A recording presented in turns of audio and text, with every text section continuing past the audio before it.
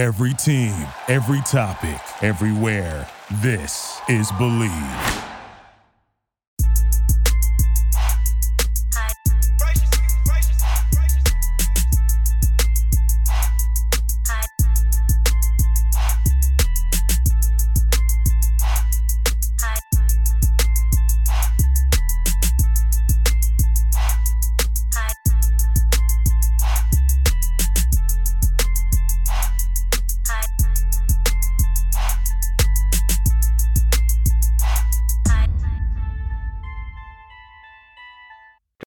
Hello, basketball fans. Welcome into Ball Movement. Today we're going to get to part 2 of our conversation with James Gist. We're going to pick up where we left off with James making a move to Turkey, how he decided between a guaranteed contract overseas as opposed to going for a non-guaranteed contract in the NBA, changing teams for better contracts, all the cool stuff he's gotten to see during his time as an overseas basketball player, being a part of the first player-for-player trade while he was in Greece, about how Mike and James were both in Greece at the same time and got to play up against each other.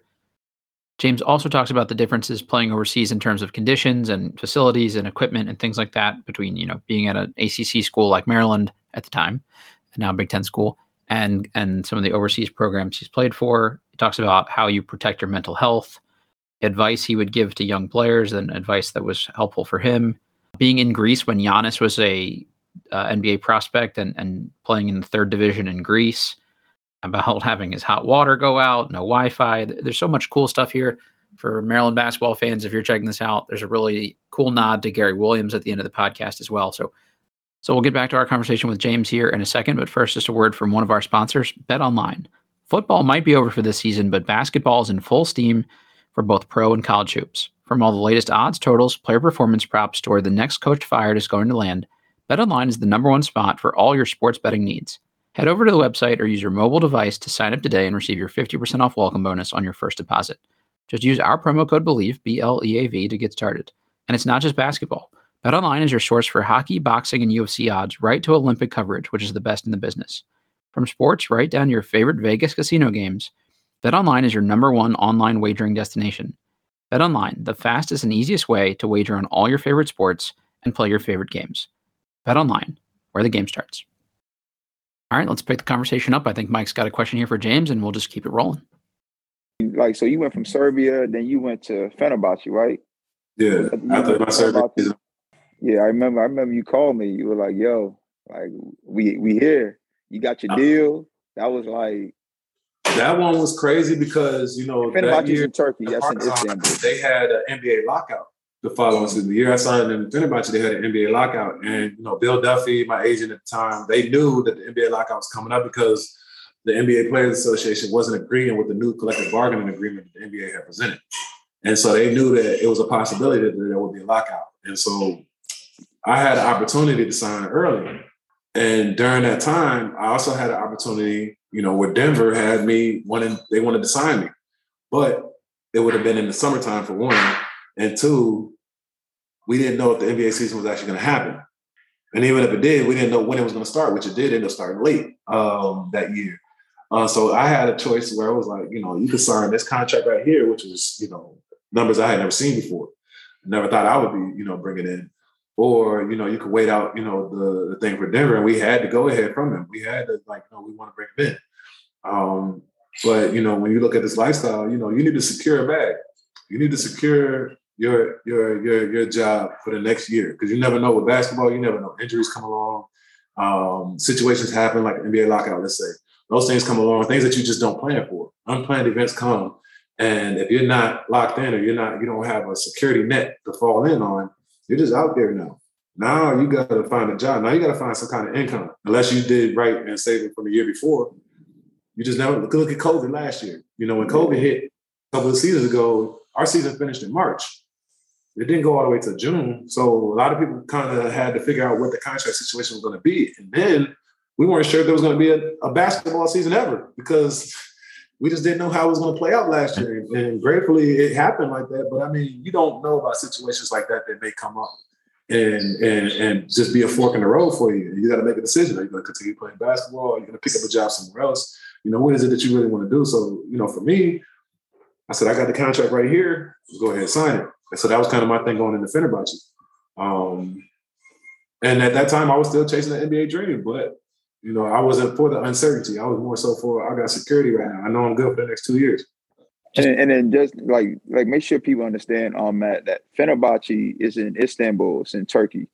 Just so you guys understand, like just geographically, like what you guys like seeing how like even though he had a great resume, great agency, he's still moving around from place to place, And that was a big thing. Not to cut you off, Prep, was that a lot of teams were like, "Why is it that you're signing in a new team every year?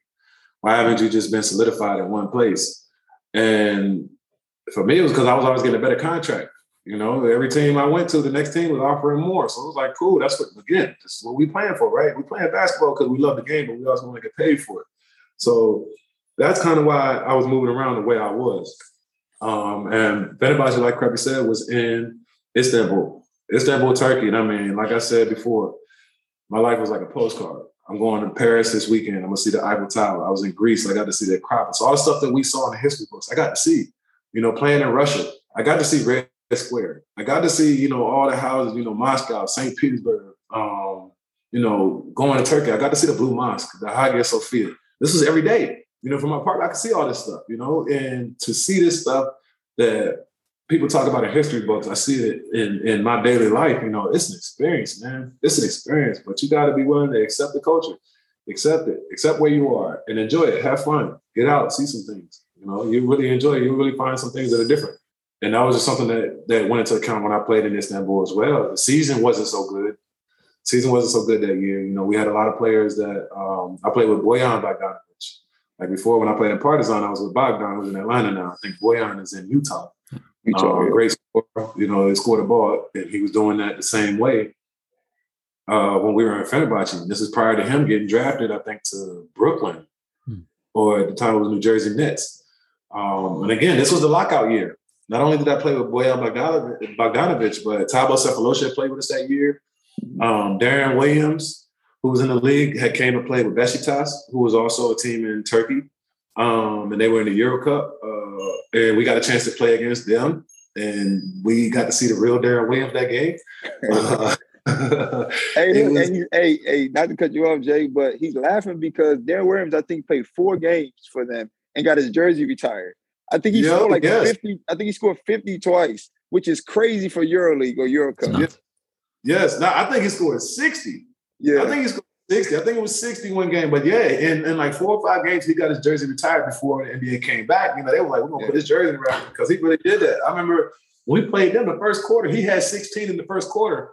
And like the first 4 possessions, he came out straight three-pointers, pick and roll 3, transition 3, snatch back, 1, 2, 3. And they was all on Bojan. At the time it was Bojan Gardner. I said, Bojan, you got drafted to this team. You're going there next year. I said, go ahead, get all of this. You're going to learn something. This is going to be your bet next year when you go to the NBA. So it was a funny experience. But at the same time, you got to see, some great basketball. The Turkish league is really high level. It's probably not – I would put Spain at number 1 in Europe behind the EuroLeague in general. But the domestic leagues, Turkish league is very competitive. Very competitive. And we got to see that then. And, I mean, it was a tough season for us. We didn't end up bringing home the championship that year. We actually lost to Beşiktaş in the playoffs, first round. When Darren Williams had left to go back to the NBA, they brought in Carlos Arroyo, and they had David Hawkins, who was, a premier player at the time. And they also had Pops Mensah-Bonsu, who was playing really well, during his career at the EuroLeague level at that time. And he – they killed us in the first round, and they went on to end up winning the championship that year. So, I mean, it was an interesting season. It wasn't my best season, but it was definitely one to remember. So, like now you went from Fenerbahce, right? And then from Fenerbahce you went to Unicaja Malaga, right? Malaga. Yeah. So talk about that. 'Cause I remember you FaceTiming. I think it was Skype. It wasn't FaceTime. We were on Skype. You sent me pictures of like your apartment when you went over there before you signed, before the season started. You went over there to sign. And you were just showing me like the views, like you had the Mediterranean in your backyard, like literally. Dude, like, I could see Morocco from my house. I was on the southern tip of Spain, and I could see Morocco from my house on a clear day. Boom, I could see the southern tip, and it was just like I felt like I was in paradise, man. I felt like once I signed there, I was like, I'm not leaving here. I was thinking about buying a house there, everything. I'm talking about looking at real estate, all this stuff in the beginning of the season. And it was something special, you know, being there. And I was out there with Marcus Williams, who had also played in the NBA, went to UConn. Fran Vasquez, who was a lottery pick in the NBA for a little bit. I think he played in Orlando. And we had some great players, you know, that we were playing with. We had a good team. But unfortunately, it didn't play out, you know, I thought it would play out throughout the season. It turned out that the coach, you know, didn't really have a good, I don't want to say he didn't really care for me as much, but I wasn't his first pick, let's say. I wasn't his first pick. I probably wasn't his second pick, but I was what the team wanted to sign. And so for him, he felt that, you know, I wasn't someone that was going to help them win a championship. And mind you, we were retired for first place in EuroLeague that year. And we were getting our ass kicked in the Spanish League, not going to lie. You know, but I think our thing was we were more focused on EuroLeague than we were the Spanish League. You know, we just thought that, okay, when it's time to play Spanish League and win something, we'll show up. But EuroLeague was our thing. You know, we were just like, we're going to win every EuroLeague game that we could win. And at the end of the first round of EuroLeague, we were tied for first place with the team from Tel Aviv, Maccabi. And, you know, my last game of the first round, we played a team from France. I think they were Cholet or Chalon, something like that. And after the game, I remember one of the reporters came up to me and was like, is this your last game in Malaga? And I was in there like, what? Like, what kind of question is that? You know, like, I didn't even know how to react to that. You know, is this your last game in Malaga? And I'm like, man, I don't know. Like, I never heard anything moving prior to this. I didn't know that the team was talking about, you know, getting rid of me. You know, I thought I was vibing well with the team and gelled well with the team. And it turned out that the team was considering trading me or releasing me. And my agent in Greece, like I said, I was with Bill Duffy, where his agency is so big that he has agents all around, you know, the world, basically. And each of them are, you know, professionals in their region. And my agent, Nico Spanos, at the time had reached out and said that he had, you know, a situation with Panathinaikos where the team didn't like a player that they had. They wanted to get rid of him. And so I was actually involved in the first player-for-player trade overseas. You know, you hear about trades and stuff happening in the NBA all the time, but overseas, you don't hear about that. Like Kirby said, you hear about players getting bought out or players getting released, settling their contracts. But I was actually involved in the first player-for-player trade, contract for contract, and we just swapped teams. And it turned out that it ended up being one of the best decisions that ever happened. You know, I ended up staying in Greece for 7 years after that. Signed 3 contracts while I was there. You know, and at the time, you know, getting traded from a team that I thought I was good at and feeling like I was in paradise, I didn't know what to expect, especially after coming off a not so good season in Fenerbahce. And this time, it was like, man, I don't know what's going to happen next. Is this my last hoorah? If I don't do something good now, you know, what's going to be the next opportunity? Is the team really going to take a chance on me, or am I even going to be at this level anymore? And it turned out, you know, going to Greece was the best thing that happened. Yeah, I mean, aside from you playing in EuroLeague in New Jersey, retired with the team, but you also got to play against me and be around me for your first time overseas. Who won those games? Oh, it wasn't even close. His team, I remember we were talking so much trash. I think it was on Facebook at the time. Instagram was popping then.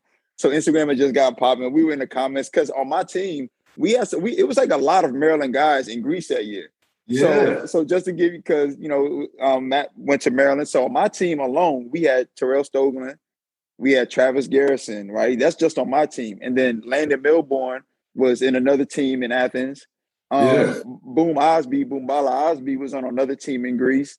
So like it was a lot of Maryland guys there. So it was a lot of we all there at the same time. I told Terrell, because that was his first year overseas, I said it'll never be like this again. Like you'll never see this many familiar faces in one city.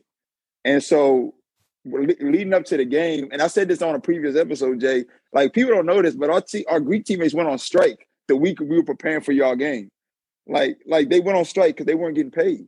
I was about to say, because y'all paid. Yeah, so like they went on strike. They stopped coming to practice. It was just the Americans out on the court.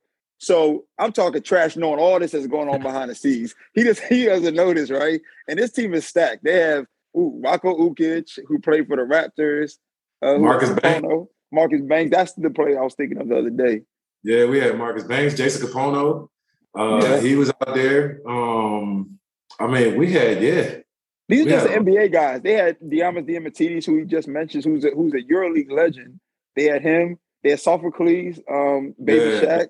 Baby Shaq. You know, they killed USA in the Greek national team in the FIBA World Games, they beat USA by 30. That was LeBron and Chris Paul, D-Wade. That was their rookie season when they came in, thinking they were going to take out Dwight Howard, all them. They were there. And Greece killed him. And Big Sofo was one of the reasons. Playing against him and practicing against him, man, that's a whole other story, man.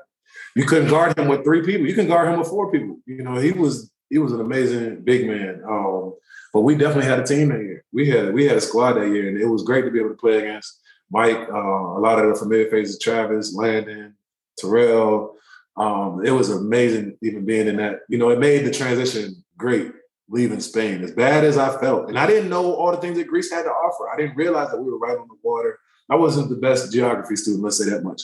So I had no idea what I was getting myself into. But once I actually got settled in and understood what Greece was and how it was and basketball there and everything, I knew I would fit right in. Well, we ate a lot of souvlaki that year. A whole lot of souvlaki. Gyro meat everywhere. All that stuff. You talk about put on weight, that type of food, put on weight, sure. Is that a hard thing to balance, guys? Like you're somewhere where you want to experience the food and culture, but you got to be on kind of a restrictive diet. Like how good does your willpower have to be somewhere like that? I'm picky, and I know he picky too, to a degree. So it wasn't really hard for me. I like food. I like to eat. But at the end of the day, you're an athlete. You got to maintain your body. If you start getting overweight, you got to do what it takes to get back to your playing weight, things like that. You definitely got to be mindful of that because in the contract, it says, players got to stay within a playing shape. If you don't, then they have the ability to tell you that you can't play. And to get to some point, they could fine you, depending on the team it was. You sign a contract. So you got to, as a professional, you got to be professional when it comes to that. You don't have to deal with that at college because at college they maintain all of it. Maryland, we had training table. We had, you had the late night and all that stuff at the dining halls and stuff. But even so, they were on you every day in college. And once you reach professional level, it's on you. Your summer workouts, your preparation, all that stuff is on you. There's no, I got a coach that's going to help me do it. No, you got to pay for that. You want to do that. It's not just set up for you to do that. So, that's just one thing you got to learn as being a professional, being responsible for yourself, making sure that you're at an optimal level to play. I think that's a common theme that we're going to hear, with all of our guests that have played overseas for any amount of time is that you have to self-manage, like in terms of your treatment, your diet, your lifestyle, everything is on you. Like nobody's going the second that it's affecting your game, you getting a warning. If you get a warning, if you're like James or somebody who has a pedigree and something like that, you might get a warning. But for guys that don't have that, you don't have the luxury. You don't have that. There are 10,000, literally thousands of other guys waiting to take your job.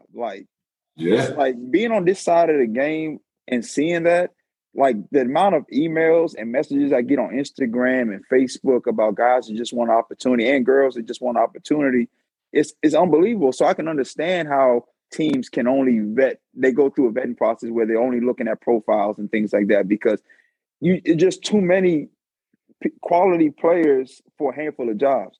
And so you have to understand that when you go play overseas is that you're not on vacation. Yes, like James said, you get to see the world, you get to experience all these different things, and you get to play ball for a living. But at the same time, you're here for work. You're working. You're working for real. And, we touched on this before. It's like people think, you find these little pockets like you're going to Paris this weekend, but you really got to force yourself to go because you can literally be in a house for 7 months, practice, road games, back to the house. And putting in your extra work because you're so tired. Man, and last year was crazy being in Germany during the lockdown. Germany's one of those countries where they're real strict on their rules. They're real black and white. It's no gray area. There's no in between. There's no getting around their laws and their rules. And last year during the COVID experience, they would lock you down. They had curfew at 9:00. If you didn't have a specific paper saying that you were an essential worker, somebody needed to be out afterwards, you was getting stopped by the police. You was getting fined. They might take you in or whatever. And they didn't have, in dining restaurants, you had to take everything to go. Everything was closed. You couldn't go nowhere. And last year it was like that. I didn't really have the opportunity to have my family with me. Towards the end of the season, I was able to get my daughter to come out there. But it was gym and home, gym and home, gym and home. That was not an easy year. It was not an easy year. You've got family there with you now. And obviously you talked about your first year in Athens, you had, familiar faces and things like that. But other points in your career, what were the things you did to kind of protect your mental health? Like, was it getting out to make sure you saw the sights, or I mean, what are the things that you did to kind of keep yourself sane and focused and all the things you need to be? I'm gonna hit a couple points. For me, being able to get out, after the games or, after a difficult week, sometimes you just gotta go out and have fun.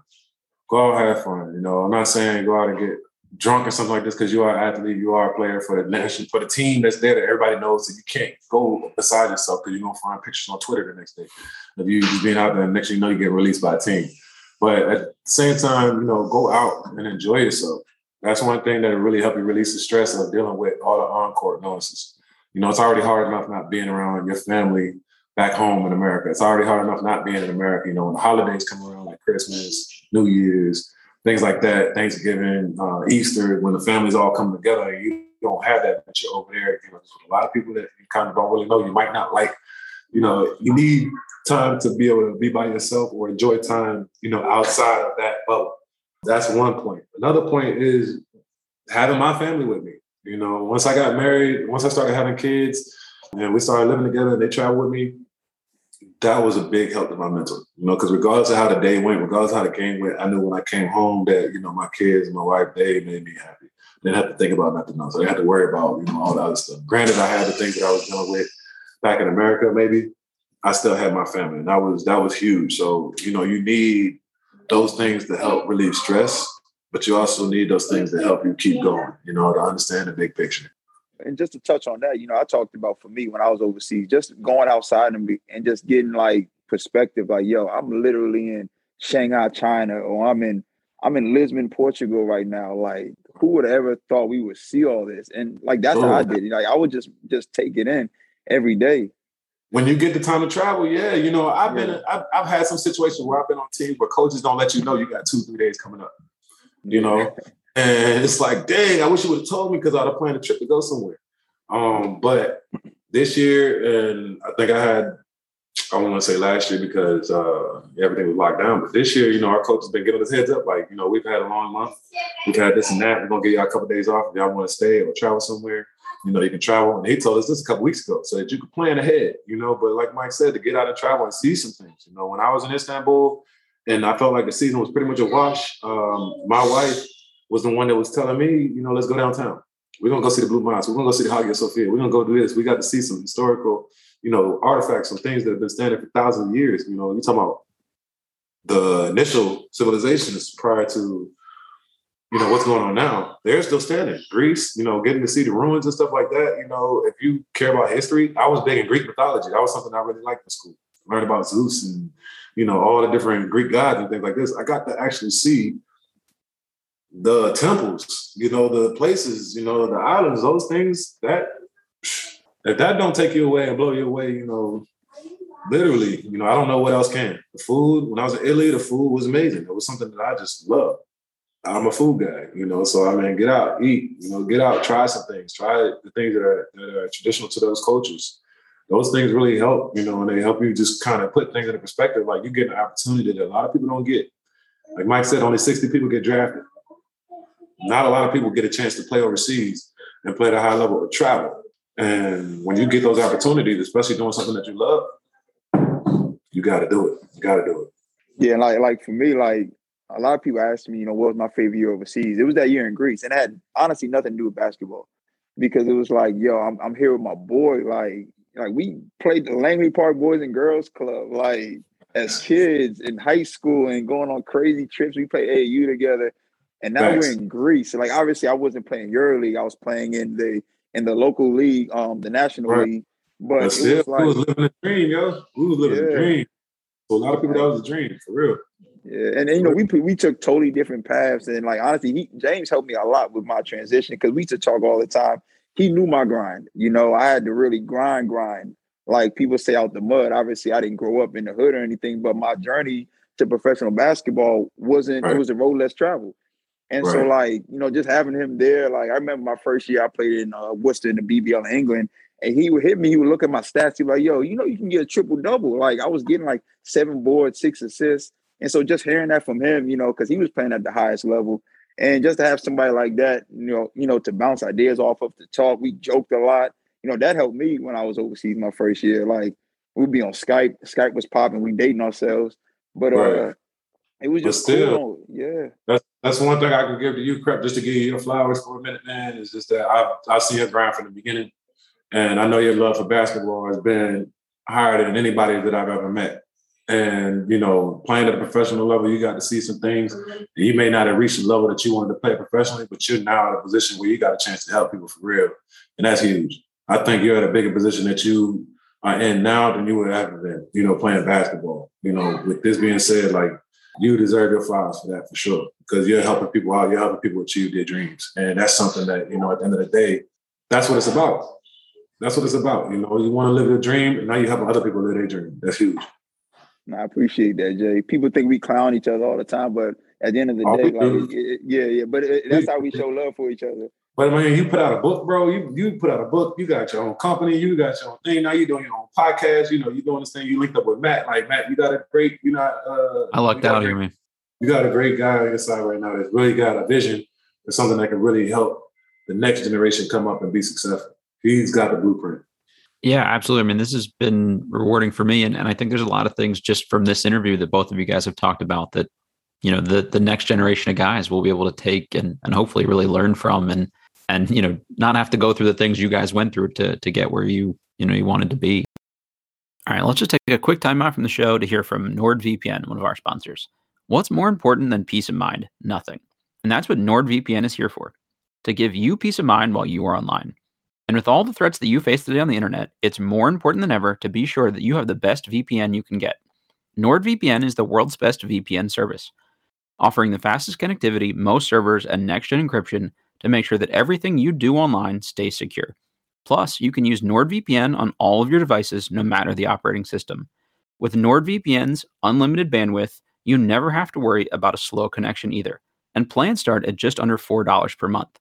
So grab your exclusive NordVPN deal by going to nordvpn.com/believe or use the code BELIEVE, that's BLEAV, to get up to 70% off your NordVPN plan, plus one additional month for free. It's also risk-free with Nord's 30-day money-back guarantee. All right, with that, let's get back to the action. What's either the best piece of advice you would give people or best piece of advice an older guy coming up gave you or things you picked up along the way? I would say, for me, don't compare your situation to anybody else's. Your situation is your situation. And one of the things that, probably a veteran player told me or a coach or something like that was only worry about the things you can control. You can't control everything. You can't control the minutes that a coach is going to give you. You can't control, whether the ball is going to drop in every time you shoot it, to make it go. You can't control the team that you're going to be on or the city you're going to be in. When it comes to contracts, a lot of people say, well, why don't you play here? Why don't you come to the NBA? It's not my choice. If somebody wants to sign me, I'm gladly coming. But don't think that that's my say. It's not my say. So at the end of the day, you can only worry about what you can control. And when you do that and when you focus on that and worry about yourself and just put your head down and have a goal set that you want to get to, anything is possible. They say, you got to put in 30,000 hours to master something? Get in the gym. If you want to be a basketball player, get in the gym. And now I'm not talking about with everybody, all your friends. I'm talking about by yourself. Get in the gym, master your craft. If it's a business, read some books, go to school, put your hours into studying and understanding, perfecting what you're trying to, sell or what you're trying to be, build into a corporation or a business. Put your hours in so that you can master those things. When you do that, the game is what I call it. The game is going to get back to you. You get back what you put in. If you're going to half-step it, you're going to take shortcuts. People are going to notice. They know when you've been working. They know when you haven't been working. Eventually you're going to fall off or eventually you're going to excel. But all that goes into how much work have you really put in? And when you say that, when you look at yourself in the mirror, that's when you can really be truthful. You can't lie to the person in the mirror. You can lie to everybody else, but that person in the mirror, you can say, I got up my shots today. Yeah, I did what I was supposed to do so that I can perform this week. Or I did all the study that I was able to do so that I'm prepared to present this, this business plan so I can get it locked in. You never really did that. You only lying to yourself. All I can say is put the work in, worry about yourself. And, I think everything will be okay. I think everything will be okay with whatever you do, not just basketball. Listen, y'all heard it here from one of the most legendary European basketball players of all time. right? Like, listen how humble he is. Like, take notes from that. You know, people might look at the lifestyle and all that. And then if they ever get to have a conversation with Jay, so I'm trying to tell him he's a teacher. He's a teacher, like without even saying a word, just through his action. If you guys ever get to be around him or get to talk to him, you get to see like he is what you're supposed to be when you make it. It's about showing people that you're great through your work ethic, through your character. That's how you show that you're better than somebody, not looking down on them. You know what I'm saying? You show that you're different by helping, by being a high character person and being humble, despite all of that, all that you've achieved in your career materialistically. And so that's one thing that, you know, I want people to understand with all the people that we're going to be interviewing, because to me, the people that are on my list to interview are all great people with great careers. With that being said, Jay, who's somebody that you think we should get on here based on who you know, just being around? You've seen it all, man. Like you've seen so many guys. We didn't even get to touch on how Giannis was playing in the second division when we were in Greece. You know, like, maybe third division. He might have been in third division. I didn't even hear about him. I remember you told me that there was a kid in one of the lower leagues, because we were in the first division. There was a kid in one of the lower leagues that they said it's going to be a lottery pick next year. And my first thing was, if he's so good, how come he's not up here playing with us? Because the legality. They ain't have all the paperwork to even be there. You know, that's the crazy thing. That's a whole other story that, you know, I don't want to get into until his story, but there was so much that went into as why he was a third division player.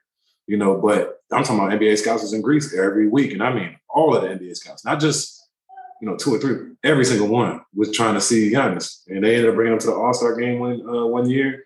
He played with us. And I mean, he was a skinny kid, long, athletic. He was playing in some beat up Air Force Ones, the low top ones, you know. Now he just signed the biggest contract in the NBA, you know. And then talking about somebody that got nothing, he's one that got it from nothing, for real. Out the mud, for real, yeah. But yeah, like, I mean, you know, this is a blessing, you know, to be in this lifestyle, to be able to see these and have these stories to tell, to try to get somebody else. That's what we're here for now, and I see that. You know, hopefully, you know, I can become a coach when I'm done playing. When I'm done playing, I want to become a coach, you know, because I feel like I can teach the game. I've had the opportunity to be coached by a lot of great coaches since I played basketball, you know, from the collegiate level, high school level, to the professional level over here. I feel like I got a lot of game to give back, and that's something that I'm willing to do, you know, and as Mike is doing in his way, I got my way that I want to do it too. And hopefully, you know, something that can really, again, help this next generation. Yeah, but let's go back. Who's somebody that, you know, you think we should interview next? You know, somebody that you think would be a good person to have on. I would say Mike James. You know, because I've been watching Mike. He's this is like one of my brothers for real. You know, we've grown a strong relationship over the years. But I remember when he first came out of college and was playing in second division Italy. And I mean, I'm a guy that loves watching basketball. I watch basketball all the time, highlights and everything that come online and things like this.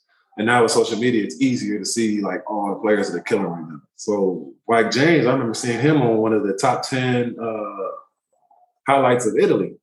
And this is second division. This isn't even first division. He like came off the pick and roll, split the pick and roll, and he dunked on a 7-footer. And I was just like, who is this? And he was on the highlight every week. And I was just like, dang, I was like, he's nice. Like, hopefully, you know, he get a chance to play somewhere because, like, he's elite. Like, playing at that level, you know, I'm like, he don't belong there. Yeah. Just so happened the next year he comes to Greece, and he's playing in first division Greece with, I think, Kolossos Rhodes. Mm-hmm. And we had a game against them maybe like the first or second week of the season starting. And he gave us a cool 30. But, I mean, we won. But it was like, he doesn't belong here. You know, and I told the team, I told Panathinaikos, I said, man, we need to get him. We need to buy him out. We need to get him now. And I want to say not even 2 weeks later, he got signed to a team in Spain. It was a EuroLeague team. They bought him out immediately. He played there. That team ended up going to the Final Four that year. And then the next year, we ended up signing him. You know, the next year we played. You know, what's crazy is they went to the Final Four. They beat us in the playoffs. We played them in the playoffs that year to go to the Final Four, and they beat us in the playoffs. And that next year, they signed him to Greece. And I played in Panathinaikos. I had the opportunity to play with him for 2 years in Panathinaikos. Afterwards, you know, I think he went to Phoenix. You know, he went to Milan. He went back to the league, played in Brooklyn, you know, Chester. When I say somebody that's really came from the bottom and made it to the top, I would say Mike James is probably one of those players that I would say, you know, interview. Because he's got a story for players that, you know, maybe it don't look so good from the beginning, but you can achieve whatever you want. And I mean, he's a special kind of player. Everybody's not like him, but I think his story can really reach a lot of people. 100%. Just a couple real quick hitters for you, James, and we'll finally let you out of here. Thank you for being so generous with the time. He ain't doing nothing. Fair Got my enough. godson there. I'm his son's godfather. Where Forrest in the background? Yeah, he is. He is. Other than being a dad, anything new you picked up overseas, a fun hobby or a food you'd never had before going over there that now you kind of can't go without? You know, for me, I was real in a box when it came to eating. And once I got married or started living with, prior to her being my wife, once I started living with her, she really likes to cook. She really loves to cook. And so she's always, when we go to restaurants, she's trying everything on the special menu. Never anything that's on the basic menu. She's always like, I want this, that, that. And so, excuse me, she's really opened up my palate when it came to eating. I don't have anything that's like, I gotta have it, but I can tell you that I eat a lot more because I'm with somebody who just understands food and understands, where we are. And, signing in France, she was just like, oh, we're going to this restaurant, we're going to this restaurant, we're going to try this, because she watches all the TV shows, the documentaries and stuff that go on about traveling and food and chefs and things like that. So that's something that's really, I love food, man. Love food. And they always say, the quickest man to the way's heart is food. She does that. That's awesome. Same on my end. My wife's the same way. I didn't watch Top Chef until we got together. Now I know all the terms and stuff. So always broadening our horizons. What's the craziest thing you've had to go without while playing for, maybe it was someplace didn't have tape or a whirlpool in the training room or ice or just any of that kind of stuff? Man, so it would probably have to be when I played in Turkey, we had a boiler in our apartment. But because I after practices and games and stuff, I shower at the gym. I don't usually use the bathroom at the house. I shower at the house so much. My wife, she just came over and she was like, James, we don't have no hot water. You went on the road too. If you remember, you told me this. I had a 3-day road trip. I had a 3-day road trip. And I was pissed off. And I'm just like, man, you got to put some water on the stove, heat that thing up, we going to hit the hot spots till I get home, type thing. But, that year, it was crazy because once you use the hot water up, and one person took a shower, the second person, the hot water gone, once that second person get in there. So it's like, that was one thing that was probably like, oh my gosh, it was a stressful thing. Not having hot water consistently was probably one of the things that was like, that, and not having fast Wi-Fi. In America, that Wi-Fi was like boom, boom, boom, boom. I played in Russia, man, the Wi-Fi was so slow. And it was like, I swear I was paying for it. I'm like, I'm paying for the best one. It wasn't giving me no bars. So between the hot water and not having, the internet connection to be able to either stream movies or at the time I was playing Call of Duty crazy. Without that, it was just like, it's hard to, that'll make it go crazy a little bit. Is there a show, movie, book, anything that's been helping you kill some time recently overseas? I watch more movies than anything. I kind of just been getting up on shows lately. Like I just got on Game of Thrones, probably like the last couple seasons. I had to watch it from the beginning because I wasn't into it. And I don't like watching seasons that are currently going because, when they hit you with the show, like you got to wait till next week. I'm like, nah, I want to see it. Binge watch it all. I'm gonna watch everything. Squid Games that just came out. That was something that I watched all the way through. Yeah, that was insane. Movies. I'm a movie head. I like thrillers. I like horror movies, comedies. I watch a little bit of everything. Game of Thrones is probably a particularly wild one for you guys. You've probably been places where they filmed some of these seasons. Listen, I'm telling you, my life is like a postcard. I've literally been to a lot of places that you see in movies, that you see in the history books that people talk about for years. Yeah. I want to say one of my last seasons in Greece, we went to, where was it? The Dracula, Transylvania. We had a tournament in Transylvania, where the castle and all that stuff is. Like, I'm sitting like, oh, I'm wearing Dracula. This is like, these things, you got to experience it for yourself. You got to experience it. It was one thing to tell a story. It's one thing to say, this is what I saw. Take pictures and everything, like seeing the Great Wall of China. Like you can talk about it, but if you ain't see that, it's just doesn't hit the same. Yeah. I feel like as much as basketball's come along internationally and caught up to the U.S. in a lot of ways, everybody has like at least that one story of a time where like a coach over there said something that you just kind of knew was crazy. and I think I got one for you, but I'd love to hear you tell firsthand. But the fouling up one thing, can you tell that for folks before we let you out of here?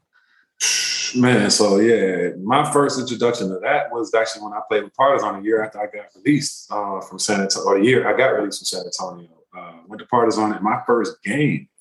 It was an Adriatic League game. It wasn't even a EuroLeague game. It was an Adriatic League game. We were playing in Slovenia against a team called Olimpia Ljubljana, which is in the capital city there. And I mean, we had a tough game. It was up and back, but we had a chance to win, and we were up 1.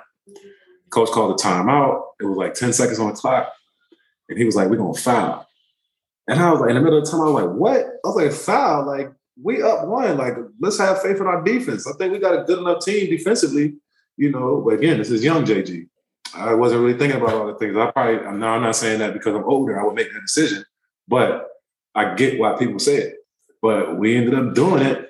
Foul. They got 2 free throws. Now they're up 1, and now we got scored. And we didn't even get a shot off. And I'm sitting here like, man, at the end of the game, we're going to the locker room. I was pissed. I'm like, yo, we just gave the game away. You know, I was like, if this is what I signed up for, I'm not trying to be here because I'm trying to win. Like, you know, it is what it is. And everybody's like, no, this is how we do it in Europe and things like this. And I'm like, man, y'all don't know what y'all talking about. You foul when you up 1 with 10 seconds because you want to take the last shot. You think you hold your own fate. That's what we're going to base this on and not our defense. Okay. Okay. That's insane. You just got to be quiet and just let the coach be the coach. Nah, that's insane. But one story that I could say that was crazy. Okay, this is one thing that pops in my mind. When I played at Panathinaikos, Shane Larkin, who's playing at Efes right now, he was actually in Spain playing for a team, Baskonia. You know, Tiago Splitter had played there. Pablo Pigioni had played there. Luis Scola had played there. Like a lot of guys, what's his name? Teletovic, Mirza Teletovic, who played in the NBA for a while. He played there. Really historical known team. Shane Larkin was there. So we're preparing for the game. And mind you, we got like 3 days to prepare for this game. Not once did we talk about playing zone at all. Not once. And so in the locker room, prior to us going out, coach says, we're going to go triangle into. We haven't practiced this at all, none of this. So I'm sitting here, triangle into, like, first of all, we in Europe. Like, you were a team that got a lot of shooters. But mind you, Shane Larkin is killing right now. He's killing everybody. In Spain, just prior to him, I think he had just came from the NBA. He was trying to get back to the NBA, but he was putting on a clinic, you know, with everybody. So he's like, we're going to put triangle in 2. And so, you know, it was one of those things that we were just like, okay. We're going to figure this out. So we get out there, first quarter, jump ball. I think we scored the first possession. And so now Shane's dribbling the ball at court. Boom, we go triangle in 2. Shane stops at half court and was like, are y'all serious? Like, y'all going, like, how are y'all playing right now? We ended up winning that game by 30. We won that game by 30 because they didn't know how to, their plan coming into the game, it was all messed up. It was all messed up by that simple adjustment. And it was something that was crazy, but it worked. It worked. It was a mind game. A lot of things over here are mind games. You want something to look like something that's not really that, you know, or you want players to try to tap into something that they're not really used to doing, but they think they can really do. That was kind of how we played it, and it worked. It was crazy though, but that was something that always stayed with me. Was triangle in 2. Never thought ever to do that. You know, you just got 3 people playing the zone and 2 people denying everybody, and you got really good players around. And it was just like they just looked at the coach like, "What do we do? We don't know what to do." See, that goes back to what we talk about. Like, as a player coming from America going to Europe, your IQ has to be so high because they're going to throw concepts at you like. For us, we were blessed to have good coaching growing up here in America. Yeah. So we knew what those concepts were. We might not have practiced it, but we've done it before. We played 1-3-1s. We played all these type of zone defenses, gimmick defenses.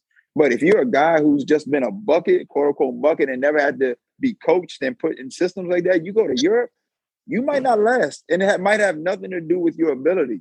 Exactly. And it's there's a high percentage of players like that might just describe. There's a high percentage of players that don't understand it. And that's why they don't make it overseas. That's why they don't make it, you know, and it's not because of their personal individual ability. They're great players, great scorers, great everything, but that's not what the team's looking for right now. You know, there was one player that came over that prior to me getting to the team in Greece, he was there. I don't want to name his name because for other reasons. Yeah. They were in a video session after the game, and coach was like, I need you to be able to set a pick and roll. I need you to be able to dive. I need you to be able to rebound. I need you to get back on defense. I need you to be able to talk on defense and defend the pick and roll, rebound and run again. And the player said, I can't do that. I need to only be able to do one thing at one time. And I'm sitting here like, he really said that? Like, this is an actual basketball play right here. You know, as a big man, this is a play. This is what you do. So to think that you can't even think all of that thing at one time, and it's not a lot, but it sounds like a lot, but it's not a lot. He's actually doing a basic thing as a big man, something basic. And you say, I can only do one thing. You got to understand there's levels to playing basketball. If you really want to be at the highest level, you got to have an IQ, you got to have discipline, and you got to be able to work. There's a lot of situations you're going to be put in that are going to make you uncomfortable. But if you can't excel in that, if you can't be, professional about it and approach it the way that the coach wants you to, because, a lot of things are going to be based on team defense. It's not going to leave you on an island, because there's no defensive 3 seconds. There's no illegal defense. In the NBA, you helping too much, they're going to, boom, you get free throw for this. Overseas, you got team defense, so to not be able to think that you can handle these kind of things that are basic, but they ask me to do it every time, even if you can go 3 minutes. Give us 3 minutes of your best work. He was like, I can only do one thing at a time. And when I say he was on the next flight. but that goes back to your point. What your advice that you gave was that don't compare yourself to somebody else, because I hear it a lot.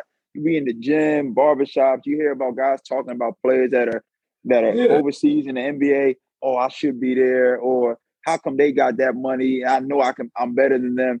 If you might have a better skill set than them, but they understand how to play basketball under the whistle and within a team system, and you don't. Some people can't remember plays. Some people forget the play that they just wrote up in the timeout. Some coaches only got 6 plays for a team. I had one coach that had 117 plays. Yeah. He had a PDF that he downloaded, and he had a play. It was almost impossible to scout him because it was always like he literally had a play for every defense. Any defense you thought you could have, he had a play for it. So it was like, okay, I see how you guys are playing us. We're going to run this in the second half. But he needed his players to understand and know every single play. So we will be practicing 5 or 6 plays during the week, and then come shoot around. Oh, he hit it with 25 plays we ain't ran all week, but he wanted to know. And if we messed up on any of them, he would be pissed. He'd be ready to end shoot around and be like, we're not ready. We're going to lose the game. Like, it's the end of the world. And you're like, yo, coach, we didn't even go over these the last 2 days. But it comes with the level of discipline. Are you disciplined? Are you really invested in this game? You go home, or you think about basketball, or you just going home and you're just like, I'm glad practice over. Like, what's the next good thing? Like, I'm coming home, I'm watching these early games, I'm watching the NBA games, I'm tapping into everything just because I'm just that invested in basketball. Like, I love it. That's why I want to coach it. But there are a lot of players that reach the professional level that aren't there.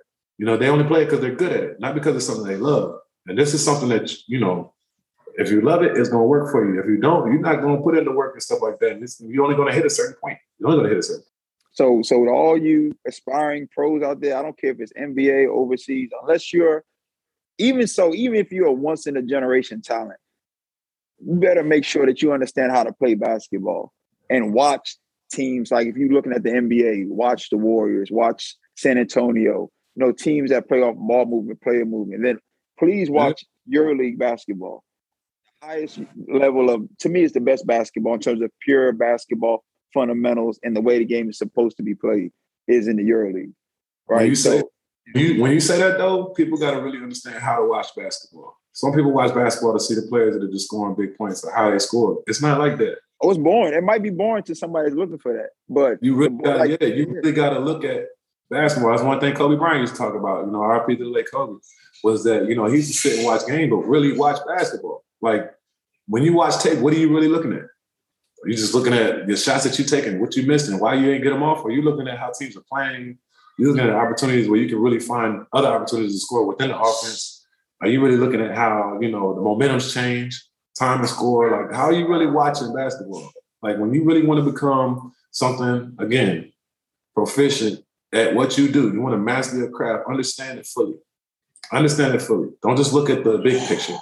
Look at everything that goes into it and how teams and how players are able to get their shots off, get their positions prior to something even happening. A lot of times a wide open 3-pointer by Steph Curry didn't happen because of the shot that he took. It took all the ball movement and running around that he did before he even got that shot.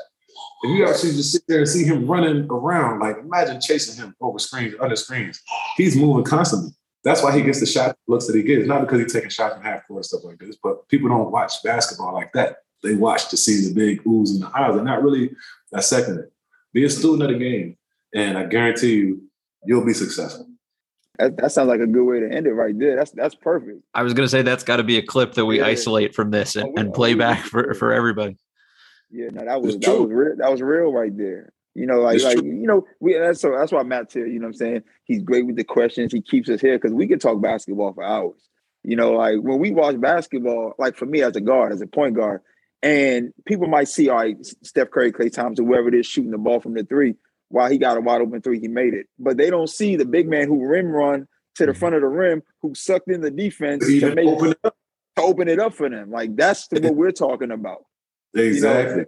You know, and that's what's going to give you longevity in this game. Because you can play, you know, athletically, you can get but so far. But at a certain point, like when I met James was talking about it earlier, he was a late bloomer, you know what I'm saying, in terms of his skill set and his IQ and stuff. He was always an athlete, but he worked.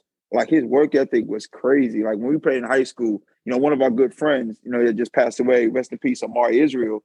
Amari was all LeBron James. Coming up, like he was all LeBron James. For people who don't know, Google him, look him up.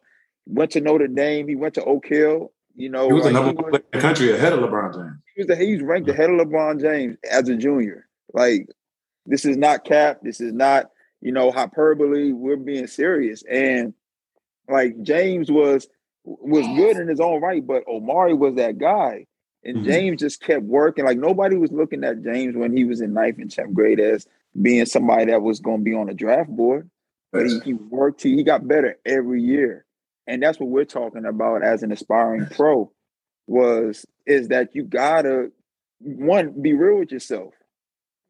Be real with yourself. And like James say, you have to love this game and be dedicated to it. Yeah. You know who taught me to be a student of the game? Gary Williams. Williams, but who taught me to be a student of the game. And ever since, you know, the video sessions, I mean, he used to rip us. But at the end of the time, or even prior to the video session of him doing it, he was like, yo, I really want you to understand basketball. I want you to understand how we could be good or how you could be better as a player and understand these things, you know, the little tricks, the little details, because, you know, it's a snowball effect. You know, when you do the small things, it turns into something big. Gary was the one that taught me to be a student of the game. And after that, it just became easy. You know, it became easy because I really understood and I really watched. I got access to synergy. I'd be on all this game. I'd be watching players, I'd be watching games, I'd be watching plays. I write down plays now that I see sometimes during the games, and it's just like, that play could work one day because, I mean, you see how it just moves, you know, but this is how I watch basketball. Everybody don't watch it like that, you know, but that would be my incentive to people that really want to be successful, not be a coach, but be a successful player. Understand the game, understand your position, understand how teams move, how plays work, and then take it from there. Don't just look at yourself individually and be like, I had this shot, he ain't passed me the ball. Or I had this moment, it ain't work out. Or I missed this because I did. No, it's a lot more to it than just that. It's a bigger picture than that. I'm serious. I want to be a coach, and I want to win something big. I don't want to be a coach just to say I'm a coach. I want to win something big as a coach for sure. Just hearing what you have to bring to the table for guys, I can't imagine that won't work out for you, especially knowing how hard you'll work to put in, the time to make that happen. So. Sure, for sure. 100%. And any platform that we have, you already know we're gonna push it. You know, whatever we need to do to make it happen. I'm not saying that we would need to, because your resume should speak for itself and your character should speak for itself. But if there's a platform that we have going forward, because this is just the tip of the iceberg for us. Like it's gonna keep growing. You already know that. Thank you. I appreciate y'all for having me. I really do. I appreciate y'all having me and allowing me to be able to tell my story. Appreciate you being on. You already know how we go. We locked in. Everybody, that's EuroLeague legend James Gist. This has been Ball Movement. I'm Matt. He's Mike, and we'll bring you more of these. And thanks again, James. 100%. Take care. All right.